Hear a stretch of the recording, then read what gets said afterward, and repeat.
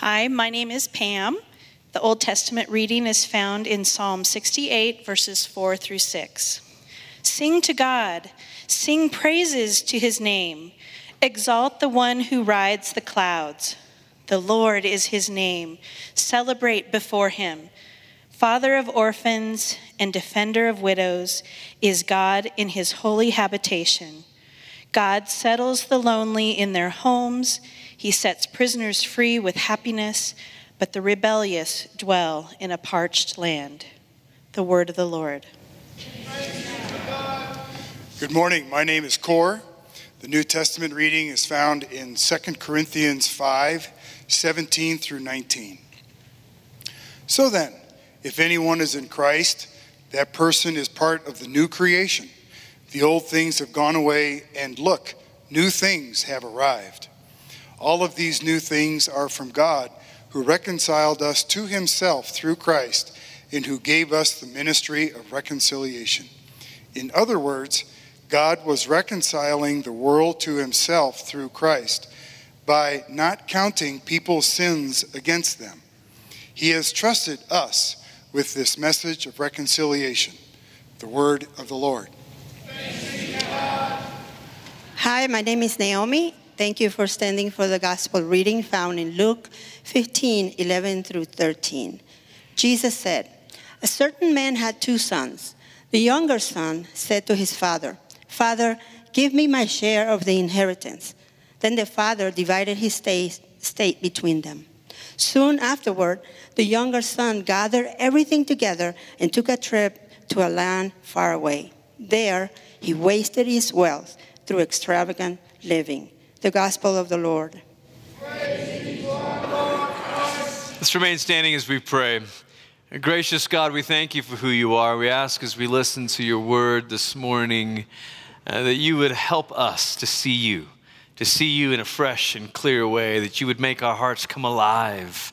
You would call us to yourself and join us to yourself through the work of your Spirit because of your Son, Jesus Christ. We pray these things in his name. And everybody said, Amen. You may be seated. Well, good morning, everybody. Great to see you today on this wonderful June day. It is Father's Day, and so we are glad for that. It is also, in Christian tradition, Trinity Sunday. And I am going to stay away from sermons on the Trinity in the sense of trying to explain it, because those don't work.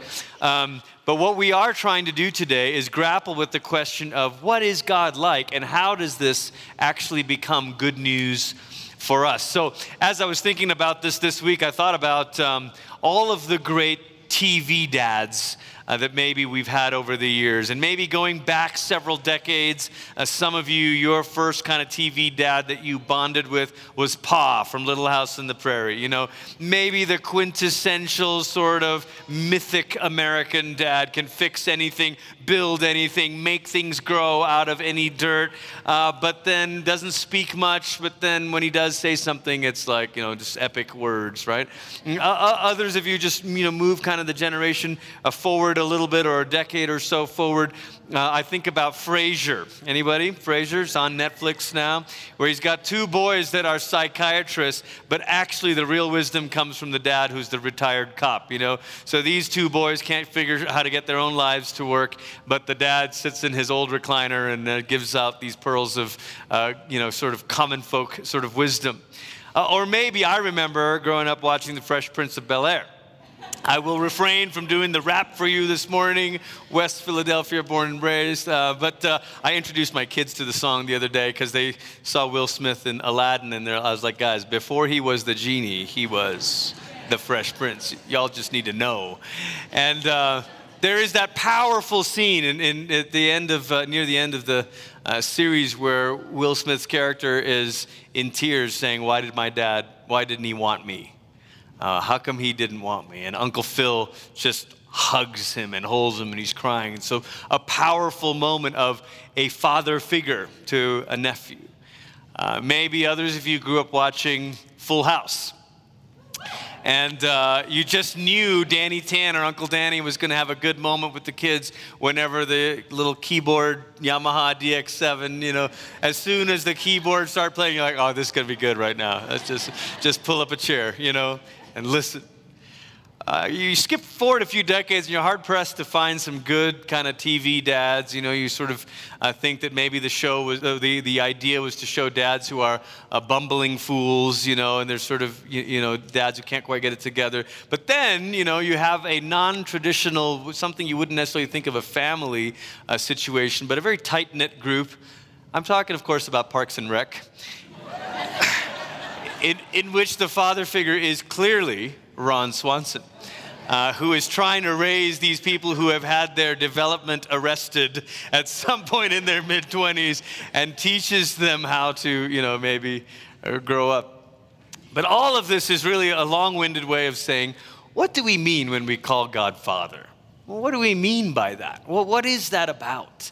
We've been singing that this morning. We're making connections with Father's Day and God as Father. And some of you are like, what are we trying to say here? Why say that? Is this a way of saying that God is gendered as a male? No, that's not what the scriptures mean. When the scriptures have us referring to God as a father, when Jesus in the Lord's Prayer says, when you pray, say, our Father. The idea here is not that the first person of the Trinity is male. The idea here in Father is that we're meant to recognize God as the source of all things.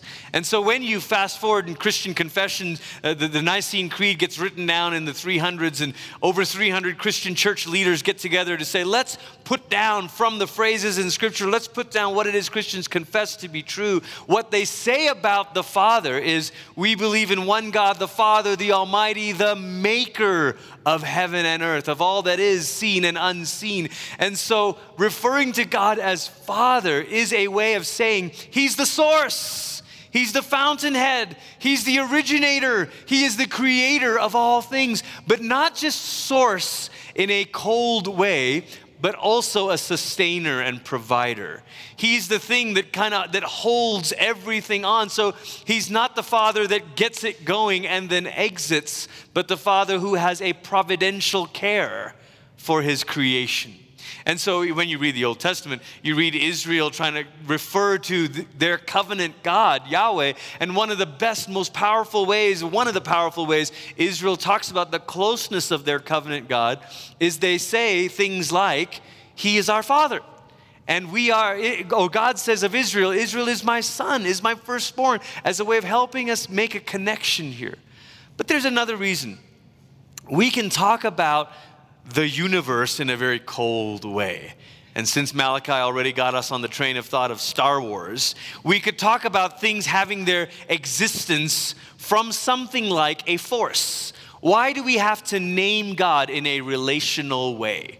Why not just say God, the cosmic source, the energy that is the beginner of all things? Well, why not say that? Why use a relational term? Why even do Christians speak of God as a Trinity, meaning that God within his very being is relational, that there is a being in communion with one another, and that communion is so strong that there's actually a union, and that's about all we can say about the Trinity, right?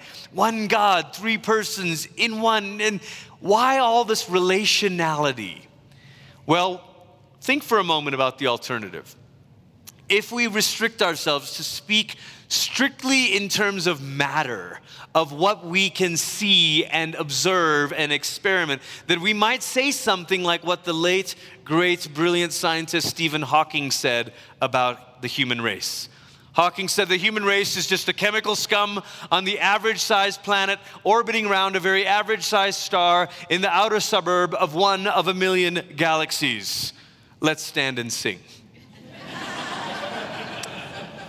Now, of course, when you look at a quote like that, the idea is not to mock Hawking. Hawking was brilliant.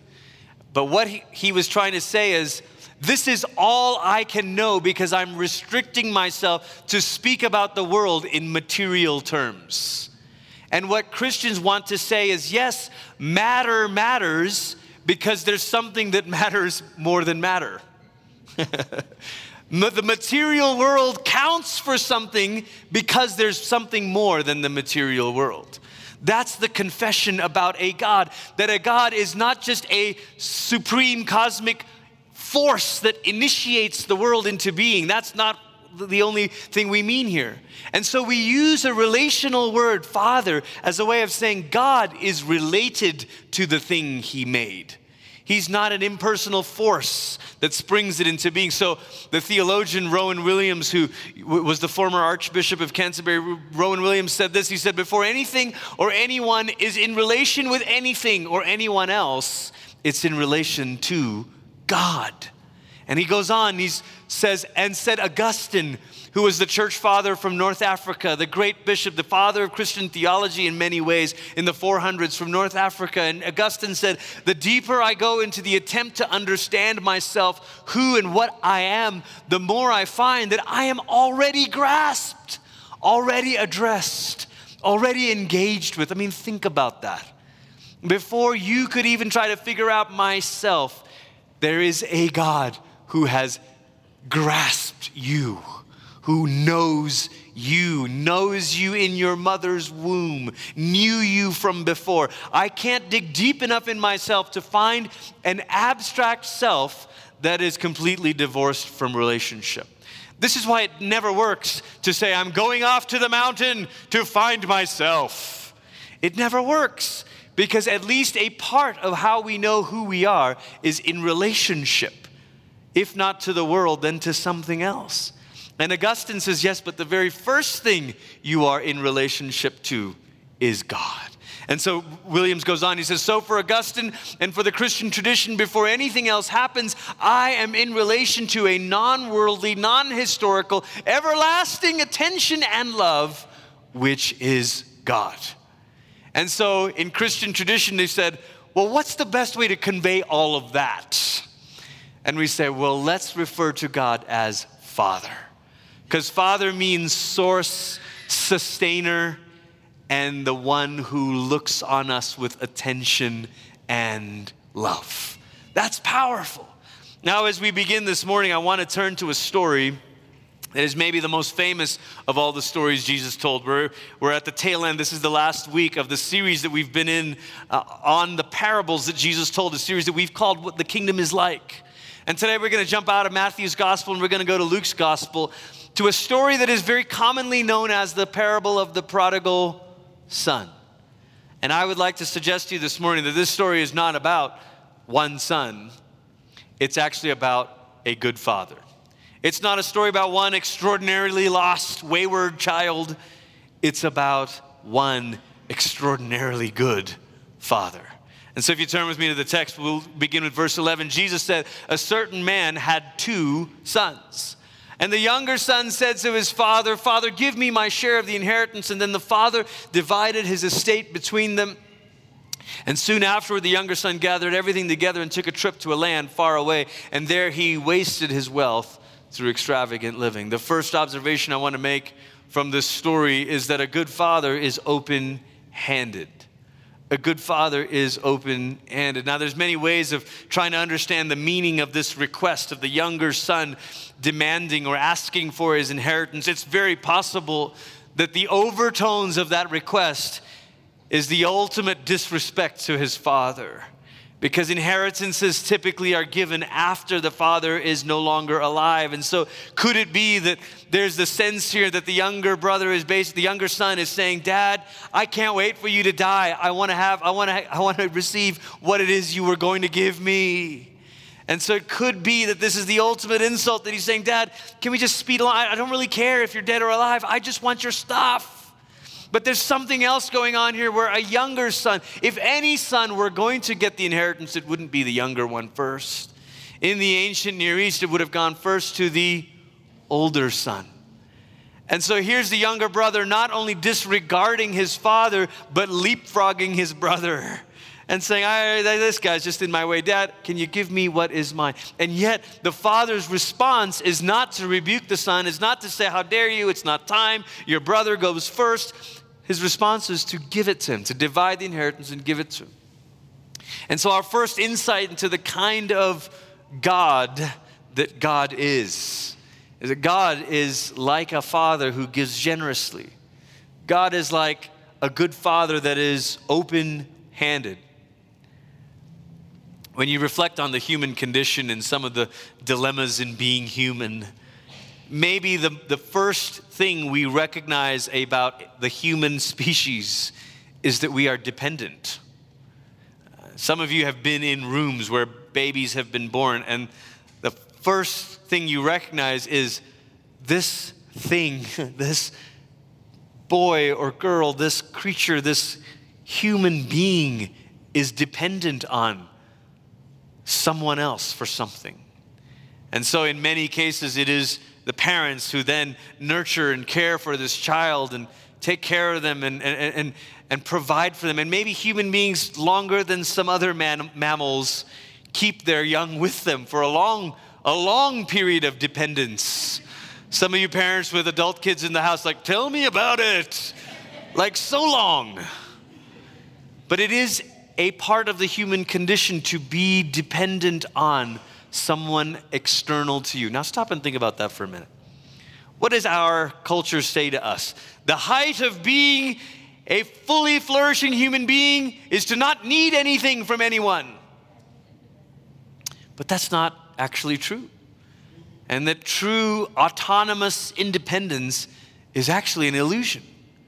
That ultimately all of us need someone outside us to give us something we don't have.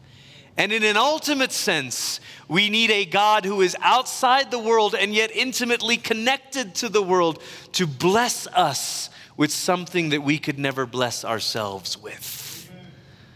We need a God to say, Noah, you are my beloved child. You can't say that to yourself. You can't bless yourself. You can't lay hands on yourself and say, this is who I am. That's why we sang this morning, I am who you say I am. I need a God beyond this. Men and women reflect the image of God in overlapping ways, but also in unique and distinct ways. And I can't help but think that we see this played out in different contexts. There's sometimes a particular way that men reflect this aspect of God's nature, the ability to bless and affirm and value. You know where you see it the most is you see it after a big sporting event, a championship.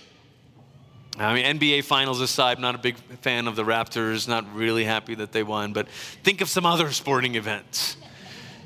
I'm a soccer fan. I was thinking of the UEFA Champions League final when Liverpool won, and I'm not a fan of Liverpool, but there was this scene that went viral where a player walked off the field and he's scanning the sidelines and he sees his dad, and they just go run to find each other, and the father embraces his son, and they just start weeping.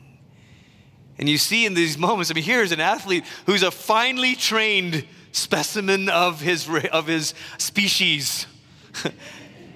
People who are trained to be mentally tough and focused and extraordinarily diligent and rigorous. And yet, the collapse that happens at the end of winning. And you look for a parent and very often a father. And that affirmation comes, well done. You did it. Well done. And there's something about God, a good father who is open-handed that can give us the thing that we long for but could never give ourselves. And then as the story goes on, it says, when he had used up his resources, a severe food shortage arose in that country, and he began to be in need. And so he hired himself out to be one of the citizens of that country, or to one of the citizens of that country, who sent him into his fields to feed pigs. Now, if you're a Jewish listener listening to this story who's been taught your whole life that pigs are unclean, you can't even eat pork or bacon or anything like that, to think that your job is to feed pigs, this would have been a very low point in your life. And so the son says he longs to eat his fill from what the pigs ate. That's how hungry he was. And he gave, and no one gave him anything. And when he came to his senses, he said, how many of my father's hired hands have more than enough food, but I'm starving to death? I will get up and go to my father and say to him, Father, I have sinned against heaven and against you. I no longer deserve to be called your son. Take me on as one of your hired hands. He's rehearsing the speech. Rehearsing what he's going to say when he has to come crawling back to his father. And so he got up and went to his father, and while he was still a long way off. Father doesn't wait. He doesn't say, what do you got? Are you sorry? While he was still a long way off, his father saw him and was moved with compassion, and his father ran to him, hugged him, and kissed him. Now, there's a lot that's going on in this scene, but it may be helpful for us to try to get in the world of the first century here. Because you and I think of a dad running, and you're like, okay, it's probably like dad wearing like dad shorts, like cargo shorts with socks and a sandal, sitting on the porch with a cold one, root beer, of course, and like you see something, you're like, oh man, oh, boy. And you start running, and it's just sort of this goofy image. But rewind back and picture a father who is a landowner, who has an inheritance that his sons want. Probably a respectable man in the community wearing robes. And the only way for a man wearing robes to run is to pull it up and tuck it in. When you pull it up, you're exposing parts of your legs. And you'll note that even to this day in certain Eastern cultures, exposing your lower parts of your legs and feet, it's just sort of, it's like, oh, what are you doing? Like, this is like, it's kind of embarrassing. It's very possible the father here is running because he doesn't care about his own shame. But it's not just that. He's trying to cover and absorb the weight of his son's shame. Deuteronomy says what parents are supposed to do with rebellious children. And again, this might sound foreign to our eyes, to our ears, but Deuteronomy says, look, when a child has been rebellious, the only thing left to do is to bring them to the city gates and let the elders deal with it. The elders will punish him. Why? Because in the ancient world, they thought of sin in a social sense. That sin was not just individual, like what's your bad behavior, what's my bad behavior, and hey, keep your private life to yourself, I'll keep my private. No, they said, no, sin is kind of like a virus. It spreads, it infects, that when you corrupt one piece of the network, it actually introduces a stain on the whole social fabric. Imagine, some of you are engineers, you think about the way networks work and nodes, and when there's a strained connection between two nodes of the network, it makes the whole network fail. That's how societies thought in the ancient world. Look, a father and his son have a poisonous, damaged relationship. The whole of our society is going to be, the only thing to do is to cast this guy out. Now, this may seem like a foreign way of thinking about sin and society and community, but actually there are ways that we still think of it that way. I was reading a short essay that someone had shared this week about a friend saying that they had done the unthinkable with one of their friends' boyfriends, and just realizing I'm the worst person ever and I'm going to be excluded from this relationship. I've just severed this relationship. And the author of the essay went on to say, from now on, I'm no longer worthy of being part of that friend group. And so now what happens is all of my friends pretend like I don't exist. And she says metaphorically, maybe my death, quote unquote, is the only way to atone for my wrong. Isn't that interesting from a secular perspective? That this person knows I have broken a social trust to the point that the only way to cure it is just for them to pretend I no longer exist. We may live in a world that pretends it doesn't believe in sin, but we still know. We may live in a world that pretends that we don't care about guilt. Morality is a social construct. Who cares? You and your fussy religion. But deep in our bones, we know. We know. The secular sociologist Randall Collins talked about the ritual chains that bind human beings. And he says shame is what happens when one part of that group, there's been a breach in the solidarity. There's been a break in that. Now I know there's an unhealthy kind of shame. There's a shame that can be disproportionate to our actions. I get it. But can I just say that even from a human perspective, suggest to you that there is, from a human perspective, a healthy function of shame. A shame that serves to say to you, you've wronged someone else. Someone that gave you a sacred trust, you've now wronged them, and there's a break here. And Collins says the only way to repair that is to let the offender face the offended and to let them figure out how that the offender can experience the weight of his wrong. This is what some people are working for when they talk about restorative justice.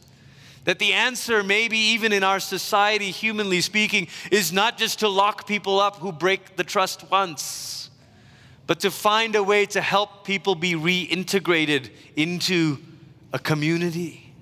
And so this is what Collins says is shame excludes and it breaks, but eventually when you face the wrong, you can be reintegrated. What I think is going on in this story is the father runs because he has compassion on his son. But could it be that the father's running to stop the elders from throwing the stones?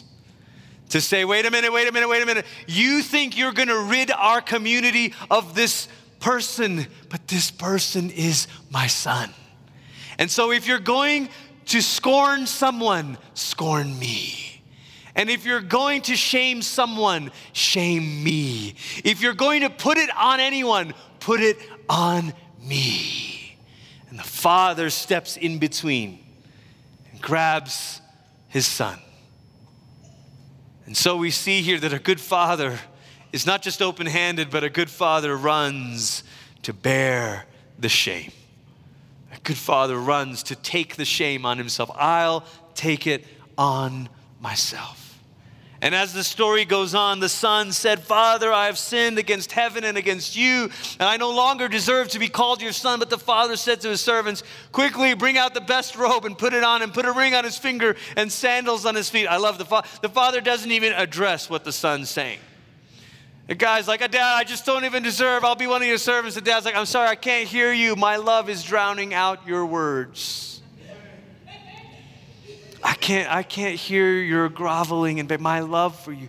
Come on, grab a robe, grab a ring. Let's reinstate dignity and authority and identity. Let's reinstate your sonship. And then he says, fetch the fattened calf and slaughter it. We must celebrate with feasting because this son of mine was dead, cut off from the circle, but has now come back to life. He was lost and is found, and they all began to celebrate. But the story doesn't end there. And this is why it's not really the parable of the prodigal son. Because if it were, Jesus, that would be the moment to do the altar call. Like right there, just stop talking, just to end the story. But he doesn't end the story there. Why? Because it's not ultimately about the prodigal. Now his older son was in the field, coming in from the field. He approached the house and heard music and dancing. He called one of his servants and asked what was going on.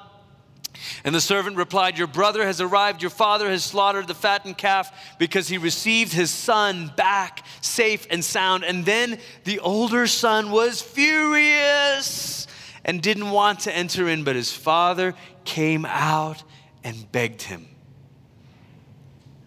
What I want you to see here is that the father leaves the house for both sons. The father leaves the house for both sons. This is not just about one prodigal. This is a story of two ways of being lost. You can be lost in rebellion or you can be lost in religion. You can be lost in obvious sin or you can be lost in the callousness of self-righteousness. But the father goes out of the house for both sons. And he begs him to come in. And he answered his father, look, I've served you all these years, and I've never disobeyed your instruction. Yet you've never given me as much as a young goat so I could celebrate with my friends. I'm taking it here that culturally a young goat is like the smallest kind of feast. It's like frozen chicken nuggets or something, you know. But when this son of yours returned, now, if you got a paper Bible, you can underline this phrase. The older brother says, this son of yours. In the Eastern world, in the ancient Near East, in the first century, still in many parts of the world today, how you name someone really matters. And this brother can't name his younger brother as a brother. He says, this son of yours. returned after gobbling up your estate on prostitutes. You slaughtered the fattened calf for him. And then his father said, son, I'll still count you as my son. You are always with me, and everything I have is yours. But we had to celebrate and be glad because this brother of yours. The father could have said, because this other son of mine. But see, the father is always triangulating. He's always brokering. He's always mediating, or to use the biblical word, he's always reconciling. The father says, this brother of yours was dead and is alive. He was lost and is found. The final thing we observe from this story is that a good father wants everyone to get in on the feast. We could say this another way. We could say the good father wants to form a family at his table. He wants to bring everyone together again. Paul picks up on this in Ephesians, in his letter to the Ephesians. Paul says, look, in Christ, all things in heaven and on earth are coming back together again. And then Paul spells this out. Chapter 2 of Ephesians, he says, look, some of you were dead in your sin. Who does that sound like? The younger son. Others of you were far off. Also younger son. And also older brother by being dead. I mean, there it kind of applies. And then he says, but look, God has brought you from afar off back home. God has made you who were dead alive. God has gathered you together. And then he talks about Jews and Gentiles being united as one. And on the letter goes, Paul showing that this is what God does. A father, God is like a father who wants to get his family back together. God is like a father who wants everybody to find their place and belong again. That's what God is like. Genesis tells us the story of God the Creator making everything and putting it in its place for a purpose.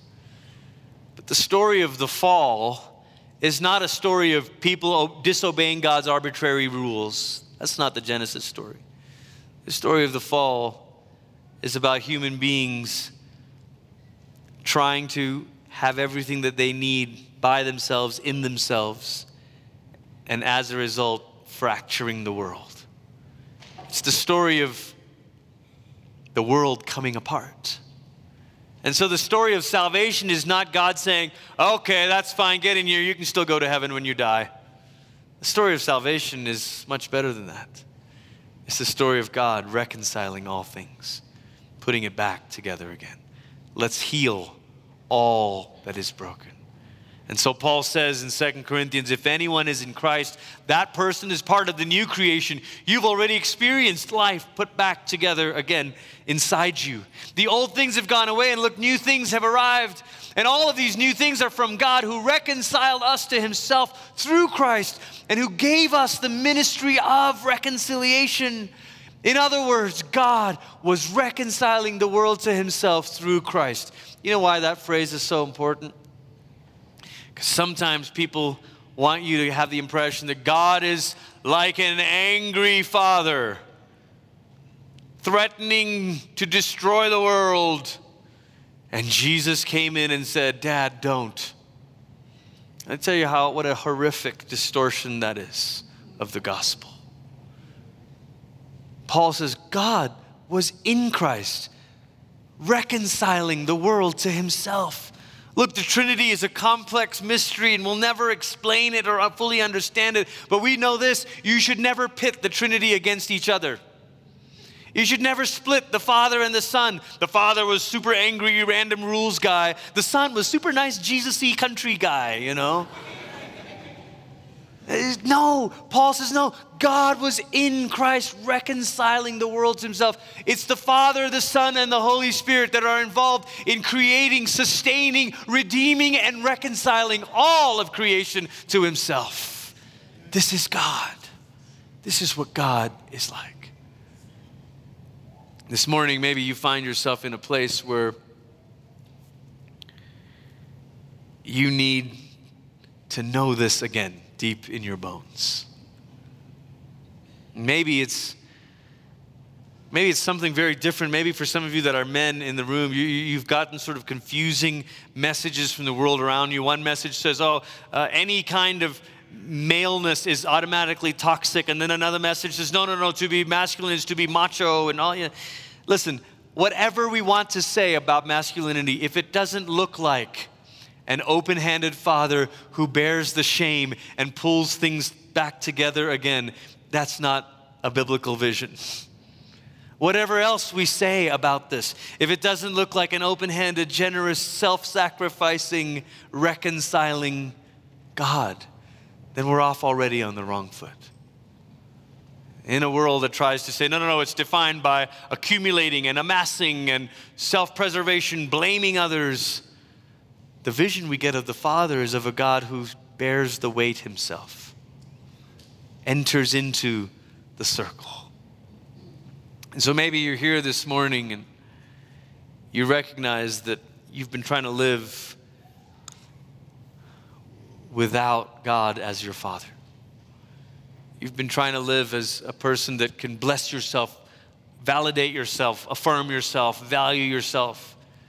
And so you're working like crazy, you're building your platform, and you're out there hustling and grinding.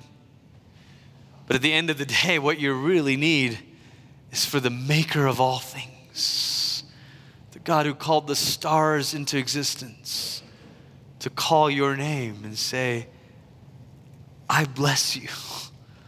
I love you. You're my daughter. You're my son. And maybe others of you, you haven't figured out a way to erase the stain of your own actions from your life.